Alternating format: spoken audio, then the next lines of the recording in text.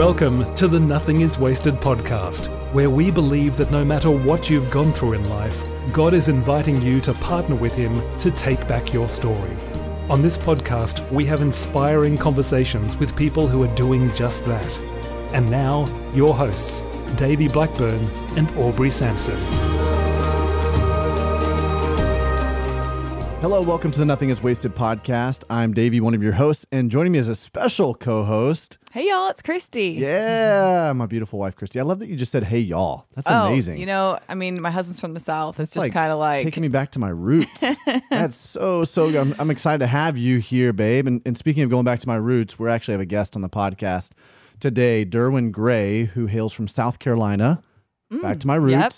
That's where this y'all came from. He would say, hey, y'all. Yep. We hang out with all your South Carolina folks, and yep. Derwin Gray is a former professional NFL player, an author, and a pastor. He actually used to play for, and you'll see if you're watching the YouTube of this, you will see he has Indianapolis Colts attire on. Come on. Okay. Because he played for the Colts. I'm not really a huge fan. I'm sorry. I can't even fake it. Yay, Colts. Oh, gosh. You are a basketball fan. Yes, basketball through and pretty through. Pretty much it, right? Yep. And then, so he played for the Colts, and then he just recently spoke at the Colts, a chapel service or something, right, for the Colts. And so he had this Colts attire. He didn't even know it. I'm like, hey, dude, this is awesome. Very appropriate. You did this on purpose, right? He's like, oh, I had no idea. I forgot you guys were in Indianapolis. Oh. So, but yeah, he's a former professional NFL player, an author, a pastor. He's currently the pastor of Transformational Church, which is a multi-ethnic, multi-generational, mission-shaped community in Indian Land, South Carolina, just outside of Charlotte, North Carolina. So right on the North Carolina-South Carolina border. And his latest book is called How to Heal Our Racial Divide. Oh, I love that. So we're going to have some conversation about that. And he, sits in a very interesting position to be able to talk about this. As a pastor, as a black man who has been working through this himself and trying to help the church heal on racial, this conversation of racial reconciliation. We devoted to you a long time ago. We were going to continue to have these conversations. And so I'm excited that we're able to bring Pastor Derwin Gray on. Not just that, he and I go way back. So it's just really good to be able to have this conversation with him. Afterwards, though, Chris, I want to catch up with you. Because you got a lot going on in your life right now. Yep, there's a ton. I feel like we're ships passing in the night, right? And it's been busy. It's been crazy at the Blackburn house, yes. And so I know our listeners want to catch up on what's going on in your life too. So stick around afterwards because we're going to talk about some major updates that have been going on in Christy's life. You'll get to hear from her and her heart. So let's go ahead and dive into this conversation I have with Derwin Gray.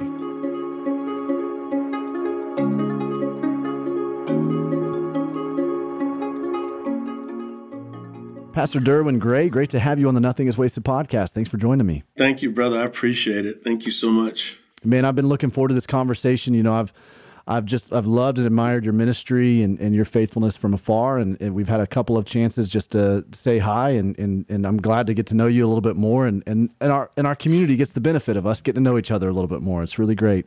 Well, thank you, brother. It's good to connect. The last time we saw each other was years ago at a conference at New Spring. And so I really appreciate your faithfulness to God's grace and how you've allowed the Lord to take your pain and to make purpose. Because that's one thing that all of us have in common is that in a broken world, pain is going to knock on all of our doors. And I am so glad Jesus is there to redeem that pain. That's and right. Even bring out of that pain a greater purpose.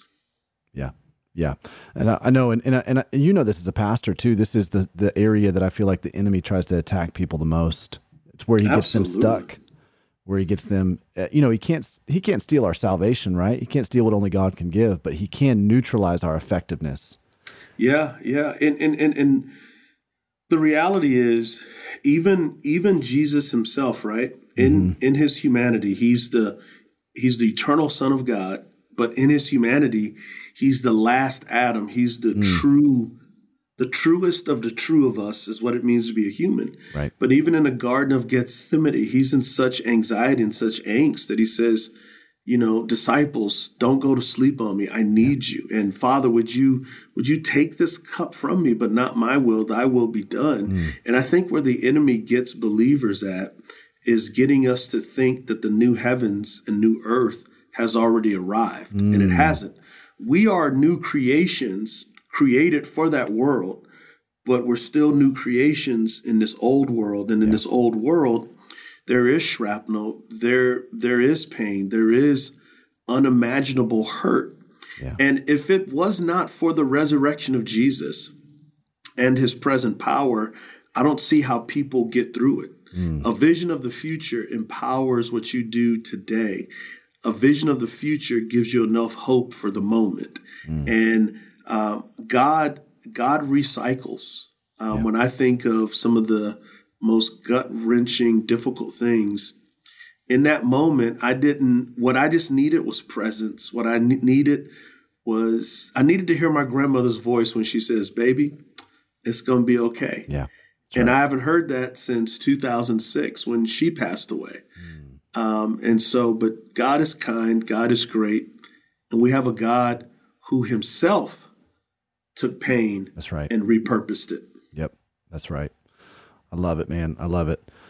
Well, there may be some of our folks who are listening right now and they're wondering, who is Derwin Gray? Can you give us kind of just a brief synopsis of, your life and maybe even a little bit of your story? Because I'm sure we'll use some of that story as a launch pad as we have this conversation on racial reconciliation in the church.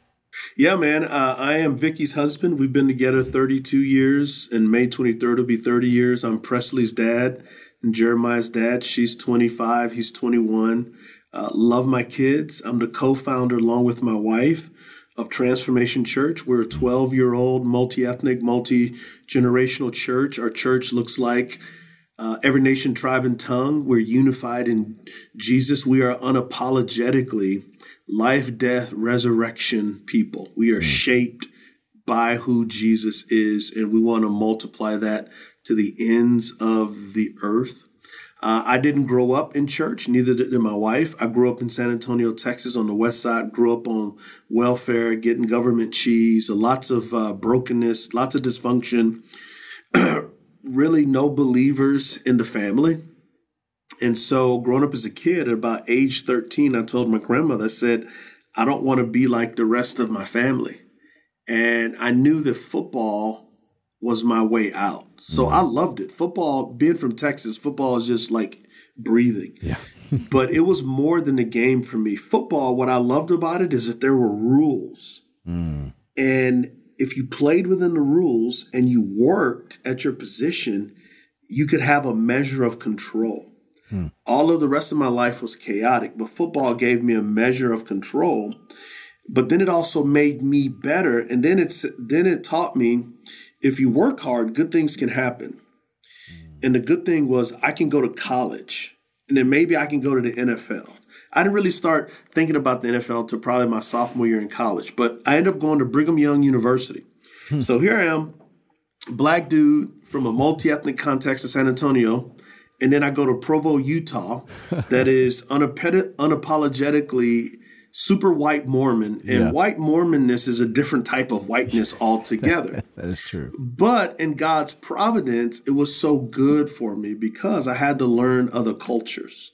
And when you learn other people's cultures, you begin to value them and you begin to love them. That's great. So freshman year, met my wife. She's on the track team. She threw the javelin. And we were together. We've been together ever since. I had a great career. She had a great career. We were like Mr. and Mrs. BYU. People loved us. I ended up getting drafted by the Indianapolis Colts, which I'm representing very if you're well watching today. on YouTube right now, you can see he's got his Colts attire on. Yeah, and this was not planned. I did the team chapel for the Colts, and they sent me some gear. So I'm rocking my old team. But anyway, I get drafted in 1993, and it was miserable. I mean, it was utterly miserable. I thought football was going to be that. The NFL was like my heaven. And that first year was a living hell. I didn't get along with my teammates. I went from being a big fish in a small pond to being a guppy in the Atlantic Ocean. Didn't play much. Didn't get along with my teammates. It was rough. But by 1995, I'm in my bag. I'm a team captain. I'm doing my thing. Not really interested in faith because I believed I was a good person. But God is so good that he placed a missionary in the locker room. His name was Steve Grant. By day, he was a linebacker. By night, he was sharing Jesus with everybody. But the way he shared Jesus with everybody was rather unique. After practice, we all took showers, we dried off, and he would wrap a towel around his waist and get his Bible and ask us, do you know Jesus? And I'm going like, bro, do you know you're half naked? And so I found out from the veterans, his nickname was the Naked Preacher. And so through the course of 5 years, I watched him live the gospel. I listened to him preach the gospel. And through the kingdom that I had built, it began to crumble. I couldn't love my wife the way she deserved to be loved. I couldn't forgive my dad for abandoning me. I live with fear because who am I going to be when the NFL is over? The money I thought was going to fix my family made it worse. And then I knew there were things I needed to be forgiven for, but I didn't know how to get that. I was having like an existential crisis. I was at the top of life only to realize I'd climbed a mountain to nowhere. Wow. So on August 2nd, 1997, it was in training camp, my 5th year. We were in Anderson, Indiana at Anderson University. And after lunchtime, I was walking back to my dorm room. And it was like a Grand Canyon-sized hole in my soul. That's the best way I could describe it. I get to my dorm room, and back then the phones were still connected to the wall. There wasn't no cell phone. So I called my wife and I said, I want to be more committed to you. And then I said, I want to be committed to Jesus. And that's when I was born again. Like I felt new creation. It was like God just showered me with love and grace and mercy and forgiveness and kindness. I was just undone. For 3 nights before bed, I would just cry and I would say things like, Jesus, are you sure you want me? Like, do you know everything that I've done? And it's like, well, of course he knows. He only comes for people like you who are sinners. Like, we don't clean ourselves up. His blood cleans us up. That's right. We don't prove ourselves to him. He proves his love to us. We don't reach up for him. He reaches down to us. And man, I met Jesus and I haven't been the same since. And I love him more today than I did then. And so that was 1997. 1998, I signed as a free agent with the Carolina Panthers. So we moved to Charlotte. I played in 3 games and I tore my knee up and I couldn't play. I was mad. I couldn't play. I was just angry. So I was like, okay, God, I'm not going to pray for a day. So I had to rehab my knee and read the Bible. And so as I rehabbed my knee and read the Bible, everything I learned, I had to share. I'm like, this is the greatest news in the world. Wow. So I became like a spiritual leader in the locker room with the Panthers. And in 1999, my wife and I both decided, man, I'm done with the NFL. People said, what are you going to do? We said, we don't know. And I started getting invitations to go and speak. And I really wrestled with God because I grew up as a compulsive stutterer. Why would God want me, a compulsive stutterer, to go and speak?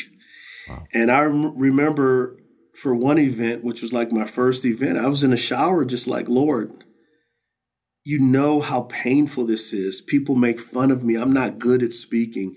Send someone else. I'll pray. I'll give money. And I didn't hear a voice, but I just sensed God say, listen, if I can raise my son from the dead, I can raise your tongue to talk. But you have to go to see the miracle. Wow. Wow. So me and my wife and our little daughter at the time, that was 2, went down there to South Carolina.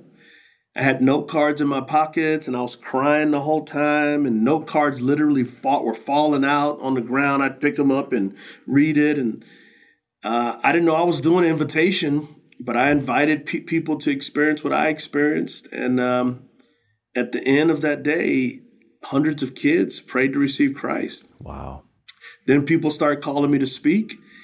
And my wife would organize the speaking engagements. I'd go and speak. We turned it into a 501c3 nonprofit called One Heart at a Time. And we did that from 1999 to 2005. And about 2005, both of us about the same time began to get uncomfortable with what we saw in the church.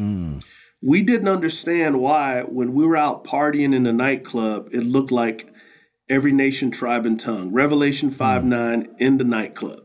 Wow. But Jesus's club was a white church or a black church. And Christians seem to be okay with that, that they actually modeled their ministries to create homogeneous churches. Now, I understand with the black church exists because of racism in the white church. And so black people needed somewhere to worship. But it was like churches were intentionally unreconciled racially. And as my wife and I read the Bible, not growing up in church, we're like, hold on, wait. The New Testament says Jews and Gentiles were the early church. Wow. A Jew is a Jew and a Gentile is everybody else. So if this is what God prescribed then, this is what God prescribes now. That's right. And we would get a lot of just messed up answers. And we sense God saying, don't criticize, create. And on February 7, 2010, we launched Transformation Church. Wow. You know, I mean, first of all, what an incredible journey to get to the place that you are right now. Obviously seeing the thread of, you know, what looks like this awful thing happening, you know, in your football career, you're set up with an injury, but the Lord's using that as a redirection into a new calling. I mean, just remarkable. And then this Moses crisis that you're having, right? Where you're like, how am I going to go and speak? You know, I can't. And God's like, yeah, you know, it's not about who you are, it's who I am and what I've made you, and I've built you for this, and trust me. And then obviously, you know, the ministry that has flowed out of that. But then this moment where you're realizing kind of this crisis of why does it seem like out there is more integrated than in here in terms of the church? Yeah. And not only why is it that way, why is Christians okay with it that way? Yeah. And then historically, when you look at the church in America, oftentimes it has been white Christians who have been supportive of enslaving people made in the image of God, supportive of Jim Crow and segregation, supportive of even now not even addressing systemic issues of racial injustice. And let me just pause here. For anybody who says systemic racial injustice doesn't exist, that's a denial of two fundamental core tenets of the faith. Number one, total depravity. Every human being is broken. So if broken human beings are operating systems in the world and in our country, that brokenness is going to leak. And then number two, the Apostle Paul prayed in Ephesians 6:10, put on the full armor of God because there are dark powers and principalities. And so if there's total depravity, dark powers and principalities, and Christians who will walk in the flesh, you best believe that systemic racial injustice is a reality. When you look at from good gracious, when you look at the penal system and how a lot of people in prison are in prison, not because they're guilty, because they couldn't afford a good lawyer, but even in the church, like for me, I'm excited about where the church has come from. Even when I first started ministry, is like no one wanted to even talk about these issues. Yeah. So I do think that we have come a long way. But what I'm proposing is there are deeper levels of discipleship that we can go to teach us to love in such a way that it actually reflects the kingdom of God. Wow. Okay, well, let's get into the nitty-gritty of this, because this has obviously been a conversation that's been in vogue since, in 2020 with the killing of George Floyd. That has become something that has really stirred this conversation. And it seemed like it was a hot conversation for a while, and then it subsided, which seems to me is something that kind of has happened cyclically in history. But we're still having this, right? We're still talking about this. We're still trying to lean into this. So tell me a little bit from your own experience, not just observationally of the church, but from your own experience, how you have experienced racism and maybe in the church. Yeah, so let me just add one addition to what you said. This conversation did not arise because of George Floyd. This is a conversation that Black evangelicals have been having. Yeah. I can go back to the 1800s. Right. There's a sermon in Urbana that was done by an African-American pastor in 1971, the year that I was born. I listened to it once about every few years, and I'm going, I'm literally saying the same things that he was saying, and this has been 50 years. And so I just want to add that this is a conversation that white evangelicals have been having, the Black evangelicals have been having, saying, hey, guys, this is intrinsic to the gospel. Yeah. This isn't like, no, this is a part of our faith. So, for example, for me in seminary, whenever Black preachers or theologians were communicated, it was always in a negative light. It was like, well, we're not sure Dr. King was saved. He may or may not had affairs. We're not sure he's saved, but the same type of inquiry morally was not presented towards Jonathan Edwards, who owned slaves. Yeah. It wasn't presented towards Karl Barth, who had his mistress live in his home for over 30 years having an affair. Wow. It was like white theologians would kind of get they were men of the time. But if you talked about a Black scholar, or if you were referencing Black theology, well, it's emotional, it's that. And let me be very clear. Some of the most faithful preachers in this country are Black and will exegete the text, will wear out the Greek syntax, are absolutely phenomenal. Yep. But it's almost this undergirding of white supremacy. When I say white supremacy, I don't mean hoods and cloaks and swastikas. I mean, well, of course, Black theology is this way. And by the way, why is it called Black theology, and why isn't white theology called white theology? So in school, Black theologians, it would be Black theology, but for European scholars and American scholars that are white, it's just theology, as though it's normative. Wow. Whereas when you look at history, St. Augustine was African. Athanasius was African. The oldest Christian communities in the world are in Africa. Let's not forget that the Ethiopian eunuch got saved and went into Africa with the gospel. Right. The gospel was in Africa, northern Africa. And so it's like, let's not look at our faith myopically. Another time, I was with a group of church planners. I was the only Black guy. The other guys were white, and the district superintendent was a Puerto Rican guy. And so they were asking about our churches, and I was explaining how we are a multi-ethnic, multi-generational church. The reason why is the great commandment: love God, love your neighbors, you love yourself. Well, your neighbor's going to be multi-ethnic, multi-generational. So when we planted Transformation Church, I didn't think I had the option to not try to reach everybody in that footprint, because the eternal reality in a new heaven and new earth is going to be every nation, tribe, and tongue. Wow. So we're supposed to practice on earth what we're supposed to do for eternity. So I'm sharing it. I'm laying out theology. I'm going through it. I get done, and all these white pastors give me pushback, but none of them from Scripture. A lot of it, what I'm finding out now is, if you really go after gospel-centered racial reconciliation, white people will leave your church. Right. They'll take their money. After George Floyd, I had some very powerful white pastors reach out to me saying, we talked about racism for 2 weeks, and now we're being called woke. Yeah. We're being called liberal, and people are leaving. I had one friend in 6 months, $1 million from his budget was gone. And he goes, why is this happening? And I just said, well, respectfully, what you catch them with is what you keep them with.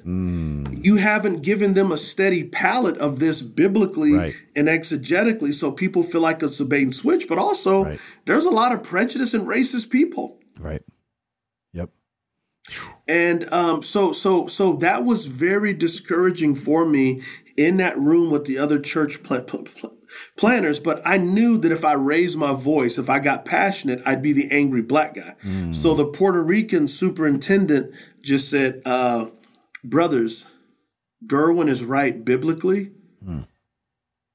And that's the future of the church. The future of the church is every nation, tribe, and tongue together around Christ. And that is what we're called to do, that the gospel brings people together. The gospel unites. What we like to say here at Transformation Church is this, is Jesus not only forgives sins, but he creates a family of brothers and sisters with different colored skins.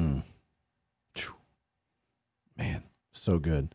Well, you know, it goes back in a lot of ways. We're so geocentric, especially like white European America, right? We think we're like the center of the universe when the reality is we're absolutely not. And it goes back to what you were saying in your experience at BYU, where all of a sudden you started learning a different culture. And so you started understanding and empathizing with a different culture. You started, loving a different culture. And like, we as white Americans, we are not well-versed in this whatsoever. And what it's led to is so much generational trauma, systemic fractures in the systems that are being set up, as well as oppression. We can call it oppression too. But we talk often on the podcast about trauma, and we talk a lot about loss and grief and divorce and pain and all that kind of stuff. But one of the things that we also try to talk about is racial trauma and the effects that it has on entire communities generationally. Can you speak to that a little bit? And then what should the church do to really dive in and address this issue? Because that's real trauma. Yeah, it is. The first thing is I know that there are people listening going, well, Derwin, Davey, listen, I haven't traumatized anybody. I haven't done those things. So therefore, I don't know what you're talking about. And what I would just like to say is just pause for a moment and think about this. In eternity, the Father, Son, and Spirit and the counsel of God said, listen, our image bearers are going to make a mess of things and they're going to need to be rescued.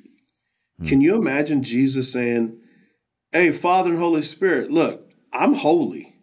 I have no sin. It is not my problem. It does not affect me at all.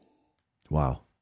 No, Jesus comes to be the solution to the problem, even though he didn't cause the problem. Wow. And when we begin to live gospel-centered lives, it means if my brothers and sisters of a different ethnicity are experiencing injustice and oppression and pain as their brother and sister, it is my job to be a solution to that problem. Yeah. One of the things that I'll find is at our church is we'll have white brothers and sisters who have adopted black kids. And particularly black boys. When black boys are young, they're cute and cuddly. But when they hit about 15, 16, they go from cute to a threat. Yeah. And a lot of those white parents will say, Pastor, we had no idea that prejudice and racism was this bad because our white kids get treated a certain way and our black kids will be treated a certain way. And our black son is the most gentle and loving and kind than our white kids. But people judge him before that and treat him a certain way. We never, ever knew. And I'll just lovingly say, how could you have not known? Black Christians have been telling you this for generations. People tend to not know until the problem knocks on their door. Right. And what I'm proposing is when we truly love each other, when we see our brothers and sisters in pain, their pain is our pain. Yeah. Theologically, the Bible says we are the body of Christ, and if one member hurts, we all hurt. I'm a preacher just for a moment. It is time for the body of Christ in America to stop selling its soul to Republicans and Democrats. Republicans and Democrats care about power, not service, not sacrifice.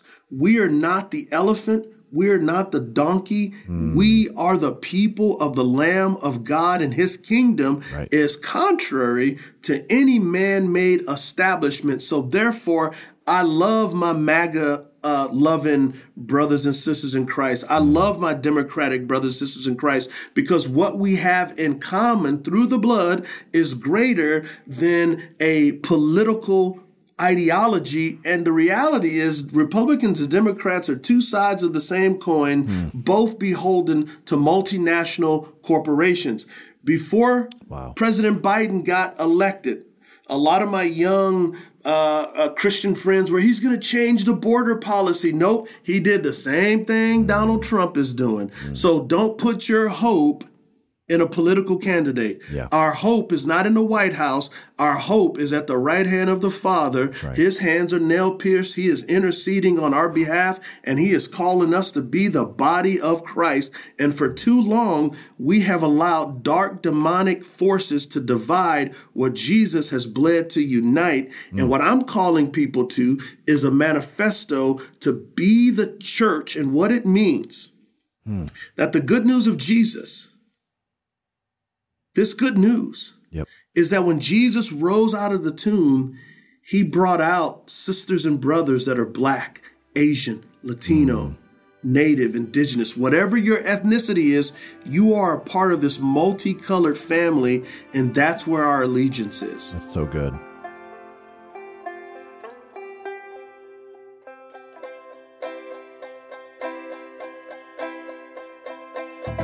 The Nothing is Wasted team is so excited to tell you about a brand new opportunity. Have you ever wanted to meet with one of our certified coaches, but either time or resources has prevented you from taking the next step in your healing journey?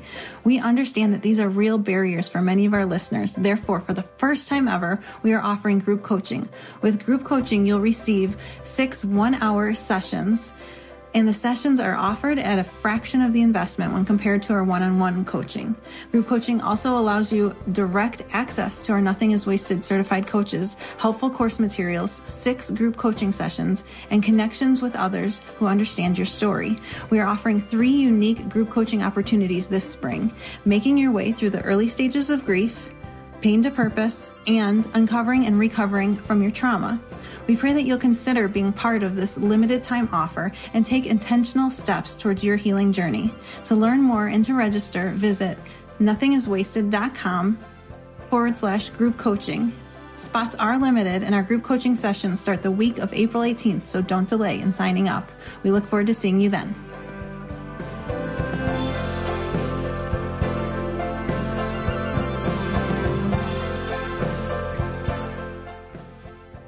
You know what you're saying, kind of drawing back to what you were talking about, Jesus stepping into our pain, right? Suffering on behalf of other people. That is what he's called us to. It says that he reconciled us to God so that we now have the ministry of reconciliation. Well, the ministry of reconciliation requires that we step into pain with other people. And I love that. You know, when we see a picture of Jesus and his righteous anger for injustice, when he's flipping tables in the temple, you know, it's because of injustice that's being done to his people. This overtaxation of the temple tax and all of the, you know, in the sacrificial system. That's why he was angry on behalf of God's people being oppressed unjustly. And then when injustice is done to him, go for it.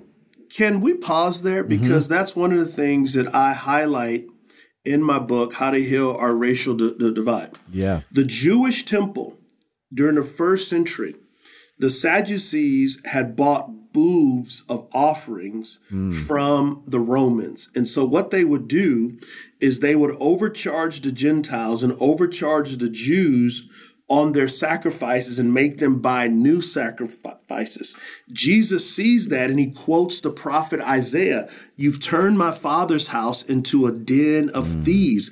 That is systemic racial injustice. Wow. They were keeping the Gentiles from Yahweh. They were keeping other Jews from Yahweh, and the Sadducees had power to buy these booths. And so when Jesus overturns the tables, he's saying systemic racial injustice is a sin. It is keeping my people And this included Gentiles who worshiped Yahweh. Yeah. And so that's an example when people say there's no systemic injustice. It's right there in the Bible. Right. And I highlight and bring out a lot of those things. And this is what I want to say to folks is when you allow this type of discipleship to shape you and to form you, it is so much better than self-centered discipleship where it's, okay, God, you're going to fix my problems. You're going to help me. You're going to heal me. It's me, me, me, me, me.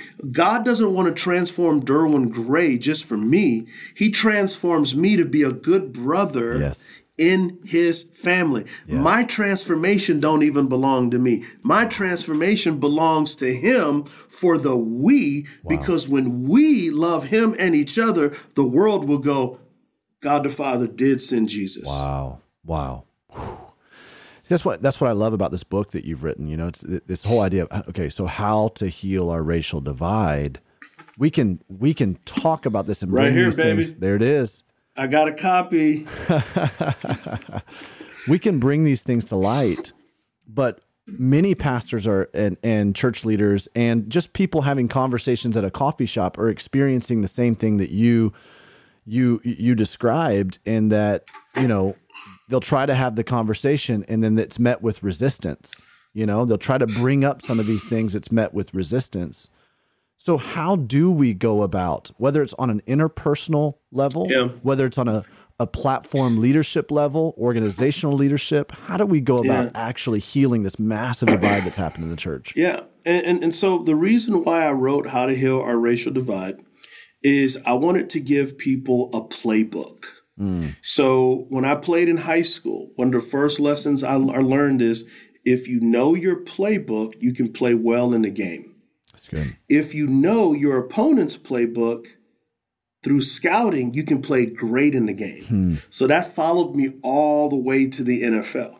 So what I've done in How to Heal Our Racial Divide is I've taken God's playbook from Genesis to Revelation, and I have shown this unified theme that Jesus is a redeemer and rescuer of all humanity, because God the Father made a promise to Abraham. He said, Abraham, through you, I'm going to bless all the nations. I'm going to give you this big old family. So God is promising Abraham a big multi-ethnic family. And Jesus says, Dad, I got you through my life, through my death, through my resurrection. I'm going to give you this family. And this family, as they love each other, are going to reflect your glory into the world. Wow. And so I've written How to Heal Our Racial Divide to really submerge people in the story of God. And as we're submerged into the story of God, his story becomes ours. And at the end of every chapter is a prayer, something to think about, questions to answer, and then a gospel practice to do. I'm literally giving people practices, but before I give you the practices, I give you the biblical story, I give you the gospel, I give you cultural examples. And so I'm painstakingly walking people through, and a lot of my life story is in it, but above all, it's Jesus' story. Yeah. And people need to understand this issue matters to Jesus because all sin matters to Jesus. Yeah. And the devil loves the divide, and Jesus came to unite. So the way you do it is, number one, you pray and say, God, teach me. Let it overflow out of me. Study this in small groups and then begin to live it out. Because most people who are hostile, it's because of fear. So for example, so my wife is a white girl from Montana that throws the javelin. Her family's from Denmark, so she's straight up Viking, right? Wow. She's just amazing. Just amazing. And so when we started dating, we were thinking about getting married. Her stepdad, who is a Montana white man, he really didn't trust me, and I really didn't trust him because fear. Fear was, is he racist? Fear for him is, well, is he going to treat my daughter like the black man who treated me in the military? When he was in the military, he was in a barracks with all white guys and there was one black guy, and he protected the black guy. Well, he and the black guy got transferred to all black barracks, and the black guy left him. Oh, wow. And so he was carrying that trauma and pain. So check this out. If we don't allow God to heal our wounds, we're going to bleed over people who didn't cut us. And Wow. so he's bleeding on me, and I'm bleeding on him. Yeah. But when my wife and I got saved, we recognized we need to lead them to the Lord. So on a trip to Disney World, our kids were small. My wife and I literally locked her mom and stepdad in a room, and my wife shared the gospel with them. And his life began to change. Wow. He had a couple heart attacks, and on a family vacation, he asked me to come talk to him in his RV. And we sat down, and he said, son, I want to apologize to you. You're a good man. I see the way you love my daughter. And I took out things that happened in my past on you, and that was wrong. Will you forgive me? And I'm honored that you're my son. Wow. And from that moment, we literally became like best friends. I would take him golfing. He'd hang out with me and my NFL buddies, and he'd teach us all kind of Montana cuss words. It was great. And man, we were just tight, and he loved me. He was so proud of me. I mean, he was so proud of me. And then even towards the end of his life, dialysis, he was getting old. We couldn't golf together anymore. So we just sit by the couch and we just talk. And he passed away about 5 years ago. And he wanted to make sure, he goes, I want you to preach the gospel at my funeral because no one preaches the gospel like you. Wow. And so it was primarily my wife and I leading the service along with his pastor. But my point in saying that is this. Fear undergirds a lot of this issue. That's right. And 1 John 4:18 says, perfect love casts out all fear. Right. Healing our racial divide is actually our sanctification. And not everybody's going to get it, and not everybody wants to get it, but there are a lot of people of goodwill that want to get it. And I wrote this book for them. It will transform your theological imagination. Your understanding of the gospel will grow, and your passion to love people will grow. That's so good. So good. Derwin, I got one more question. I know our time's kind of running short here, but you talk about kind of the difference between two theologies here, a colorblind theology and a being color blessed disciples. Yeah. I mean, I feel like that if you're walking around, even if you don't even realize it, but with a lens that is so narrow focused and myopic and saying, no, and you have this racism lens going on and you're like, I don't want to, talk, you're only seeing a sliver of God's kingdom and what it was intended to be. Right. Yeah. Yeah. Multiple nations does not mean something has gone wrong, right? And now it means this is how God created it. To unpack that theology for me.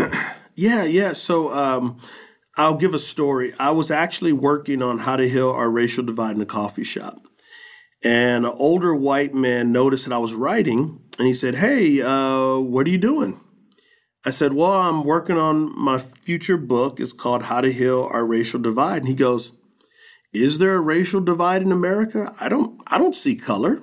And I just said, why not? I said, God made me this beautiful cocoa carmody color with my culture, and he made you with your color and your culture.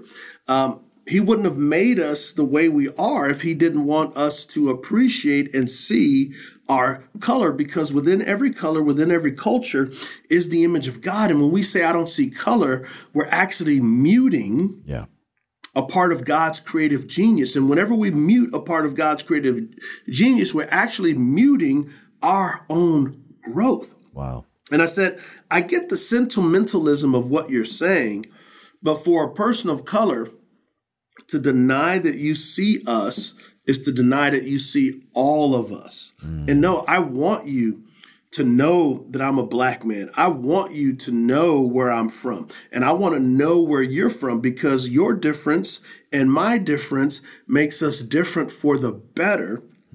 And so after I explained that, he just kind of looked at me and said, yeah, that made sense. And then as we began to talk, it was very clear that, no, you had some racial underpinnings. And so we began to talk about those things. But colorblind ideology also acts like a kind of a spiritual sleeping aid, because if you don't see color, then you don't see the people affected negatively. Yeah. Because you don't see their color. But when you're alive to someone else, like, for example, with Ukraine, I mean, the outpouring for Ukrainian refugees is massive, which it should be. Right. But my question is, Russia did the same thing in Syria, but the Syrian refugees are not looked at the same because they're not European.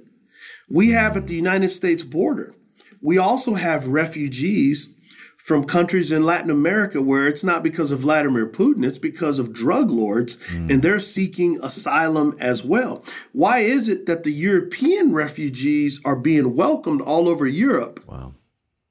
But yet when it came to Syria, and Russia did the same thing there, there's a different perspective. So even within that, you see echoes of white supremacy, even in something good. And so I told our church, I said, listen, we have supported refugees from Syria. We've supported refugees from Latin America. We have supported refugees from Ukraine. You know why? Because all refugees, regardless of their ethnicity, are made in the image and likeness of God and are of equal value. Right. Colorblindness mutes that. And I've never seen another white person go to another white person, I don't see your color, because white people do have color and they do have culture. Wow. So good. So good. Pastor Derwin Gray, thank you so much for spending some time and sharing with us. I'm so excited for this book and for what it's going to do to really help to bridge this gap. I mean, I know this is something that is centuries old, and like you said, especially Black theologians have been talking about this for years and years and years and years and years. And I really do hope that we're moving the needle on this conversation, and that we're going to see some actual change. I know this book is going to do something to really help continue that conversation. And so I appreciate you spending time and sharing with our community. Where can we follow what you're doing and get more connected with you? Yeah, just go to derwinlgray.com, derwinlgray.com. That's Gray with an A. You can get me on all the socials at Derwin L. Gray. Also, the book is How to Heal Our Racial Divide. I appreciate the support, the gospel partnership. Yeah. And I wrote it in such a way it's like me sitting over coffee with you, like your personal pastor. Love it. Love it. Well, thanks so much for spending time with us today, man. Thank you, brother. Appreciate it.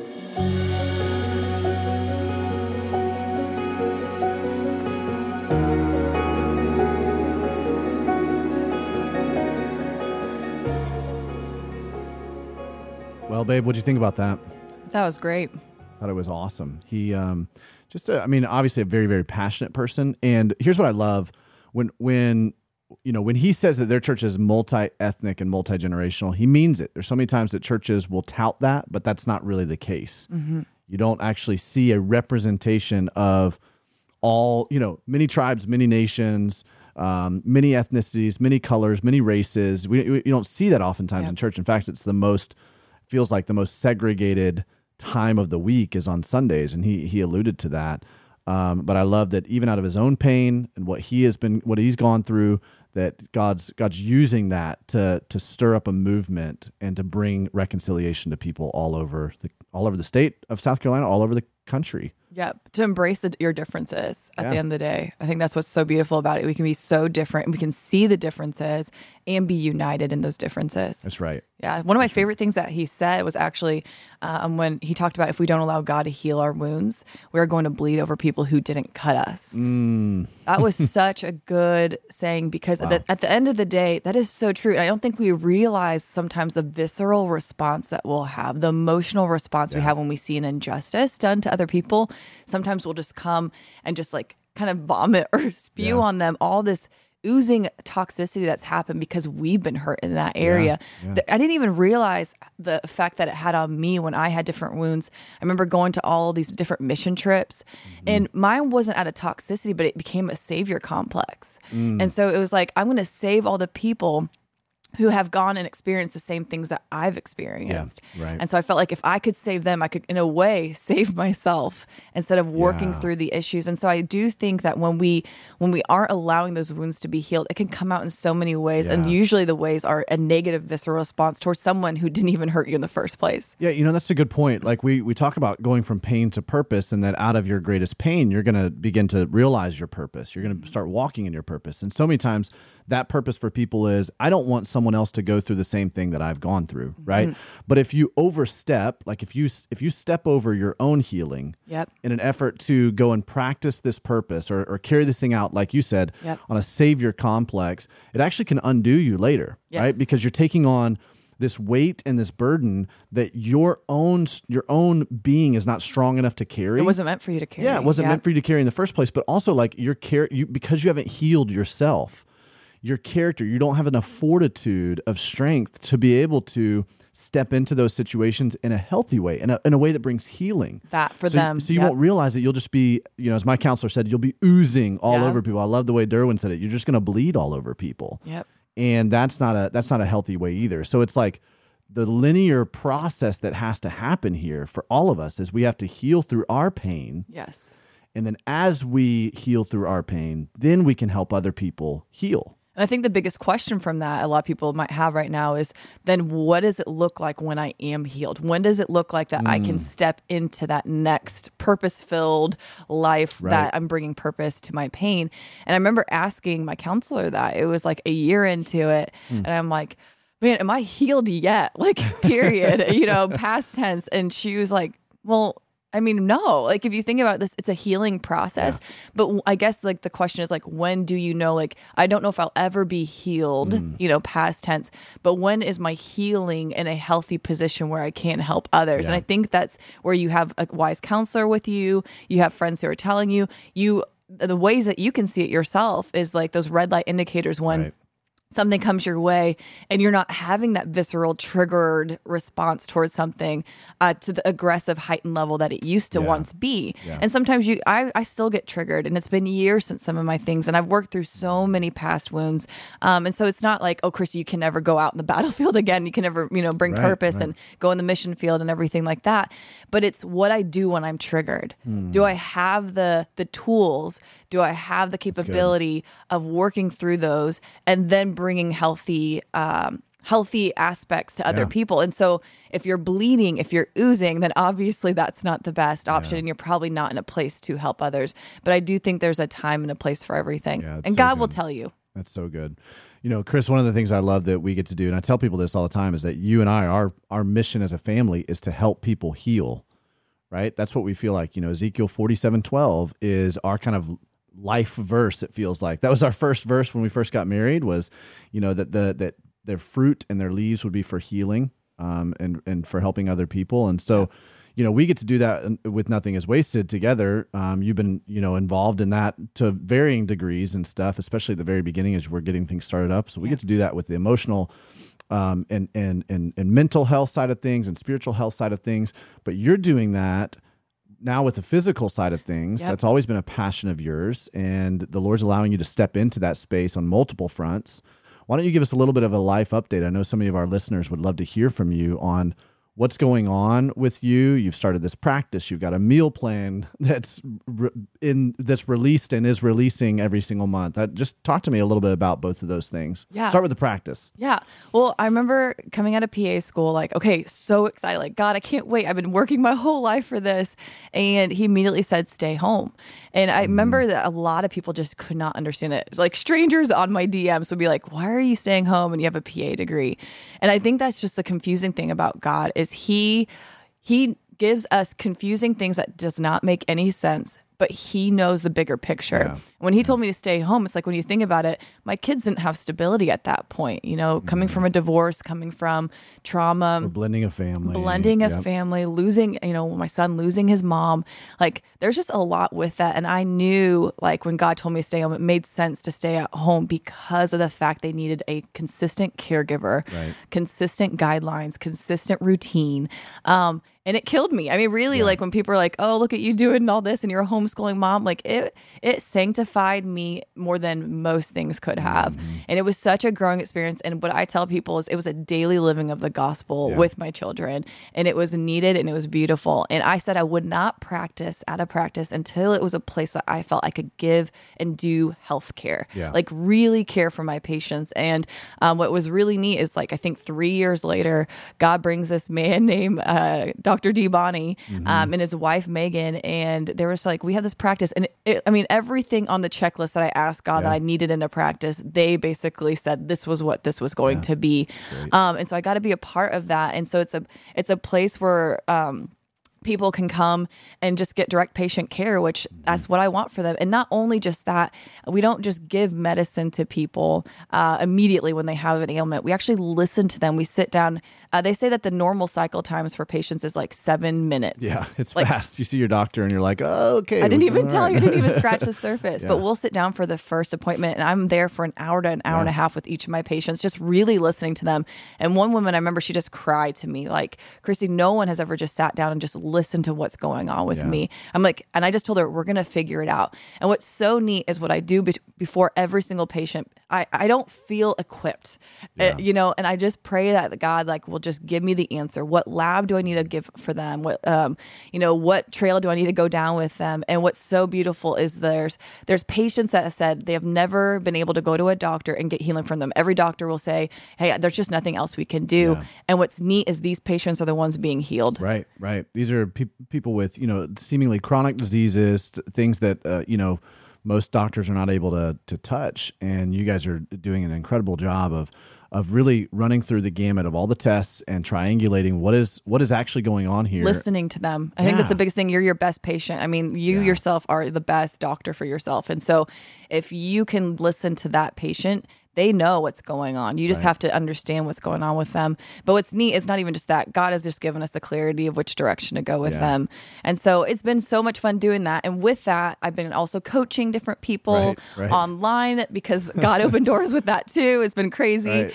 And it's super cool. And you're helping those people heal. They're not actually your patient, so you're not able to give them medical advice, but you're coaching them through some health practices that are, dynamic transformations that are happening in people. Well, I'm a researcher at heart. That was what my undergrad was just years of research. That was my scholarship. And with that, it helps you to understand what research is actually unbiased and actually really good evidence-based research.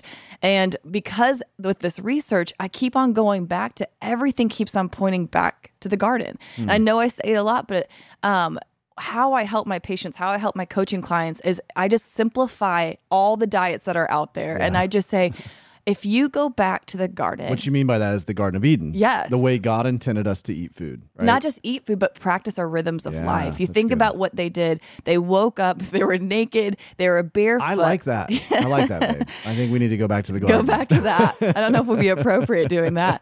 But they were barefoot, walking around in soil, in grass that was not treated with chemicals and pesticides.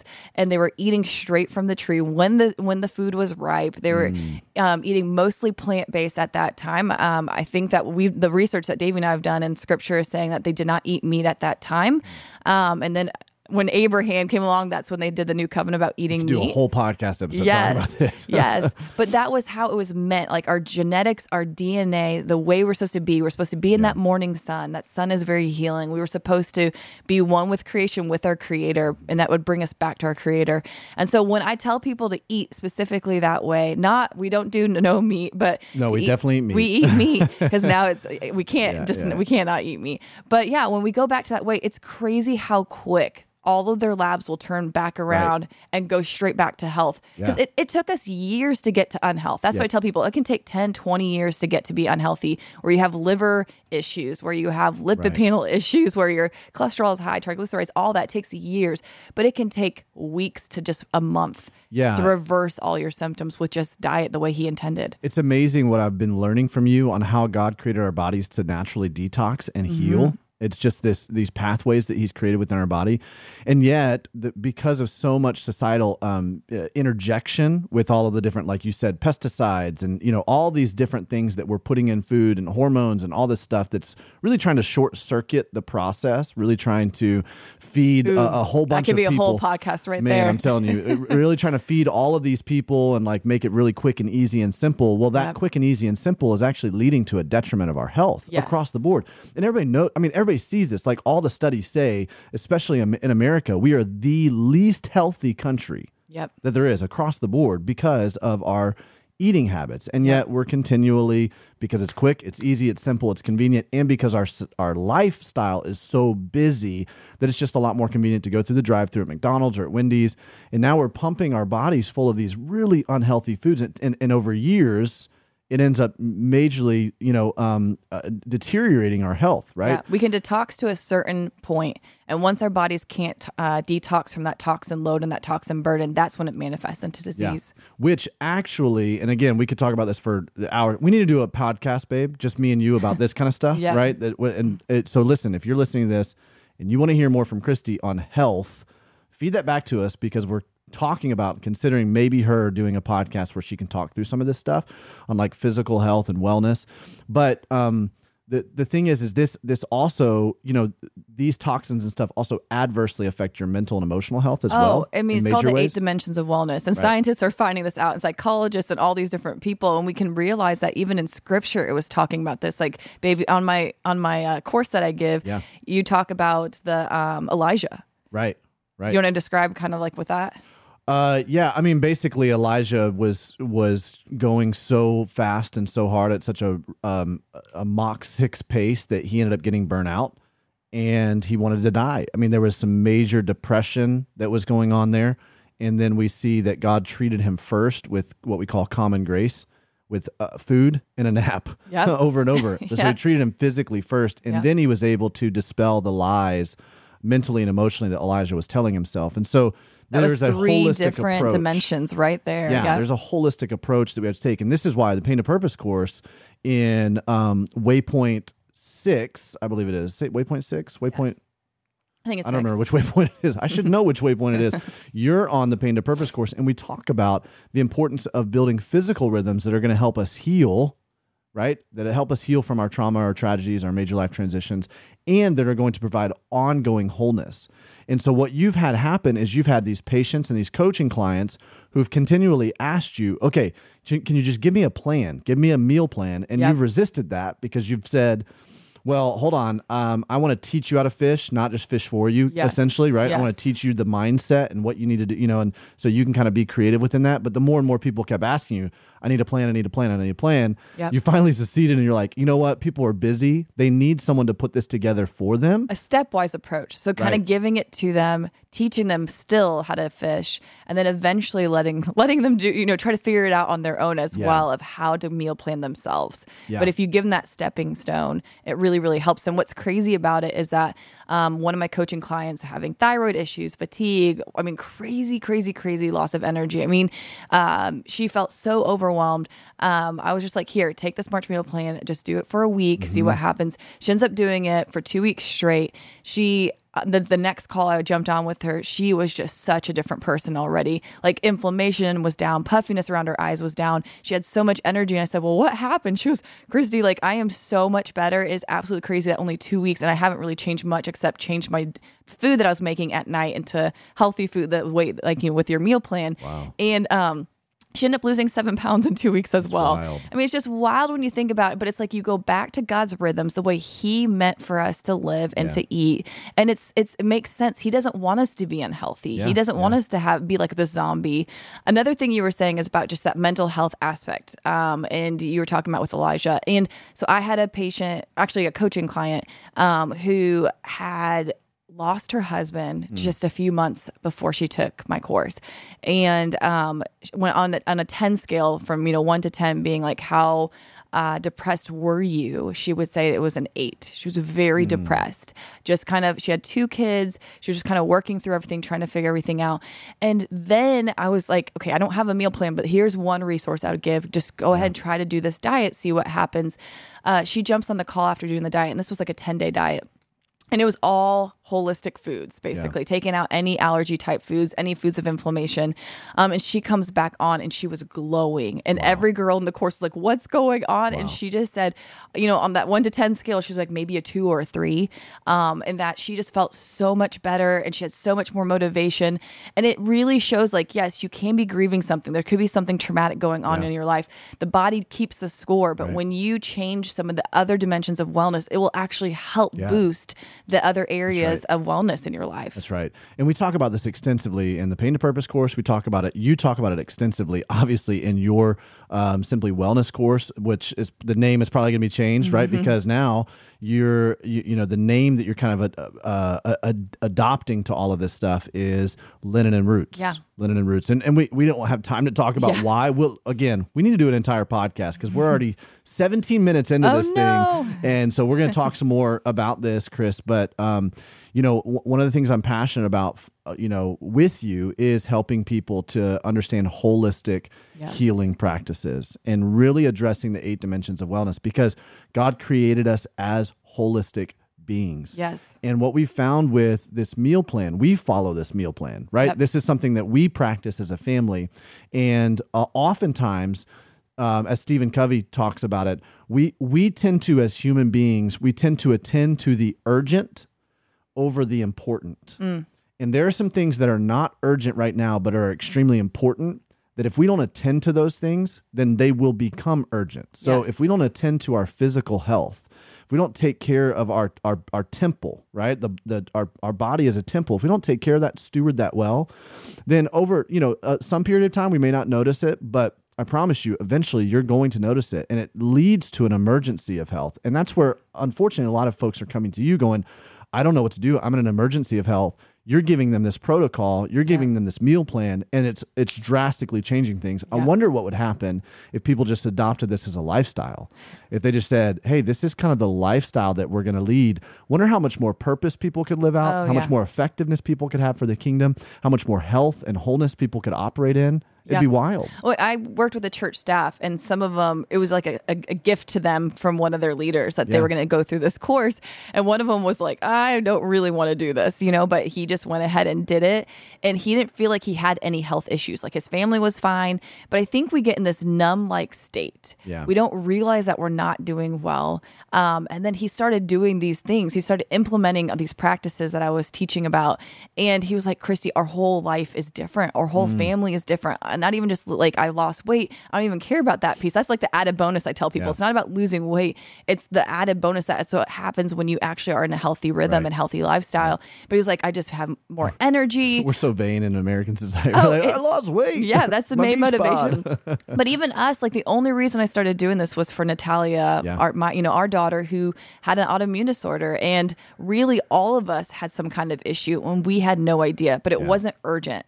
And so for me, I wouldn't have implemented these practices if it wasn't for my daughter with her illness. And so for me, though, when I realized all the benefits I was getting, I was like, why would I stop this? This is something that we need to continue doing and keep this as a lifestyle practice. It's so good. But the biggest thing for me, though, my purpose in all of it, it's not just to heal your body. You think about what is our purpose here on earth. Right. And it's to say Jesus' name and tell people about Jesus and to live on mission. And if we are constantly having health issues and constantly are fatigued and we constantly are, being pulled aside and having to do all that, that's the enemy neutralizing us for the kingdom. True. And so good. my whole purpose is getting you back on the path that God has called for you, your lane that he has called you to, because every one of us has different lanes, and getting you on that lane and doing it in a whole light and free way that he's called you to be, not in chains, but to be light and free in this. I love that. Babe. Christy's going to be back with us for the next episode where we interview actually a missionary couple from Ukraine. Yes. And this was actually kind of Christy's brainchild. She's the one that reached out, wanted to have this conversation, and we were all like, yeah, absolutely. This is a crisis that we need to talk about. So, Chris, thanks for joining me on this particular episode, and I'm excited to talk to you some more about things on next episode. Before we close, I want to highlight a couple things. Group coaching. You guys have probably seen this if you're following anything Nothing is Wasted Ministries. Group coaching registration ends, if you're listening to this in real time, when we release it on April 24th or on April 14th, it ends tomorrow. So you still have a little bit of time to sign up for group coaching. There's 3 different offerings for that. Make sure you jump in on that. Want to make sure that you're also pointed to our community platform, both Community Plus. There's all kinds of great stuff there. nothingiswasted.com/community. We just do not believe that you can do this alone. I want to thank Sleeping at Last for providing all the music for the Nothing is Wasted podcast.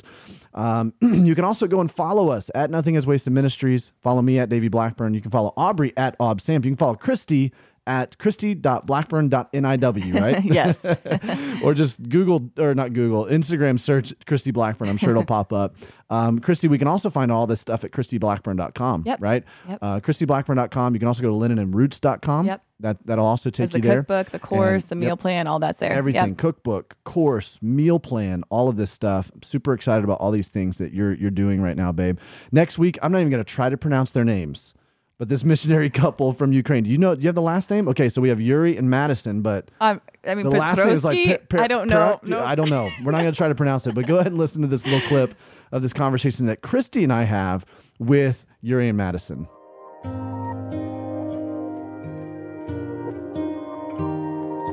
8 years ago was when the war really started, and I kind of did a poll asking people, and about half of the people did not know that was the case. Mm-hmm. Half the people I asked said that they just thought it started 3 weeks ago. So we had desired to move back to Ukraine, realized Lugansk was not going to be an option. Yura's family had to flee along with probably 1 million other displaced Ukrainians who moved somewhere else in Ukraine or to Europe. And we finally set a date. And so since April 2018, we have lived in Odessa, Ukraine, which is the port city on the Black Sea. Mm. So Yura always says it's kind of like New Orleans. It's multicultural. It's a port city. It's a really important location. And we really love being in Odessa. So to be honest, on February 23rd, our answer was nothing really big is going to happen.